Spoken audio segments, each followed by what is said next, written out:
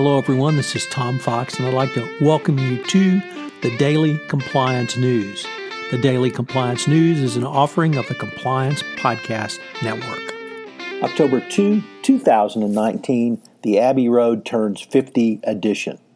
Recently resigned and disgraced New York Congressman Christopher Collins pled guilty Tuesday to conspiracy to commit securities fraud and lying to the FBI, ending his federal insider trading case.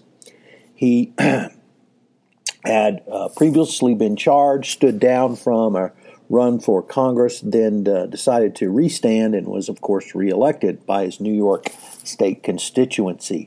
His resignation throws into question this seat, which is from the suburbs of Buffalo and Rochester. It's a really interesting case that he fought until he didn't. Next up, also from the Wall Street Journal, Swedbank has ousted executives in its Estonian unit amid an internal probe. The bank removed 3 executives and appointed permanent leaders in its troubled Estonian division as part of its probe into the allegations of weak anti-money laundering compliance. The bank said it had terminated the division's former CEO and CFO, who had been suspended back in June. It had also ousted the head of the bank's private customer division.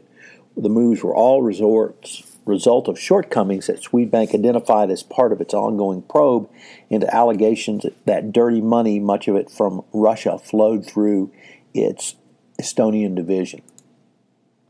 Our next story, also from the Wall Street Journal, is that General Electric, or GE, will pay $2.7 million over Cuba sanctions.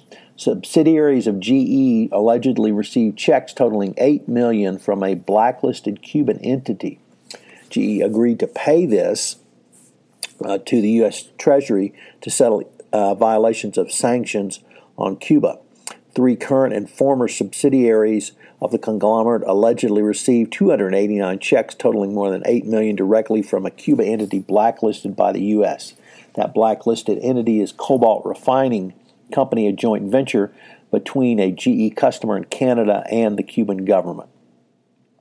And finally, on a much lighter note, Abbey Road turns 50. The Fab Four's final album celebrates its golden anniversary with a remixed edition that reveals the crowning achievement of the group's career and an example of creativity cut short.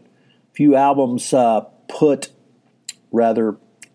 a band's career as well as Abbey Road does. It was released 50 years ago this week.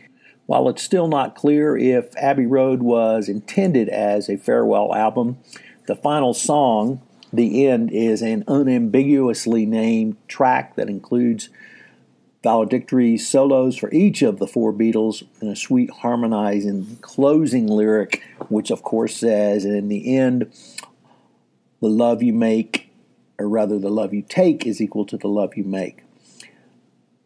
It's not clear whether this was a final farewell intentionally or not. Could have been, but at this point, all we can do is sit back and enjoy one of the great albums of all time and wonder what could have been if there had been more Beatles albums going forward. So if you haven't listened to Abbey Road in some time, check it out. I'm sure you will enjoy it just as I have. Hope you'll check out a new podcast which premiered on the Compliance Podcast Network this week. Allison Van Hooser and her podcast, Stake, a podcast on leadership. Once again, it premieres on the Compliance Podcast Network. I know you will enjoy it. She's quite a dynamic speaker. Last week, Vince Walden premiered The Walden Pond, which takes a look at data and compliance. It's a great new addition to the Compliance Podcast Network. Check them both out.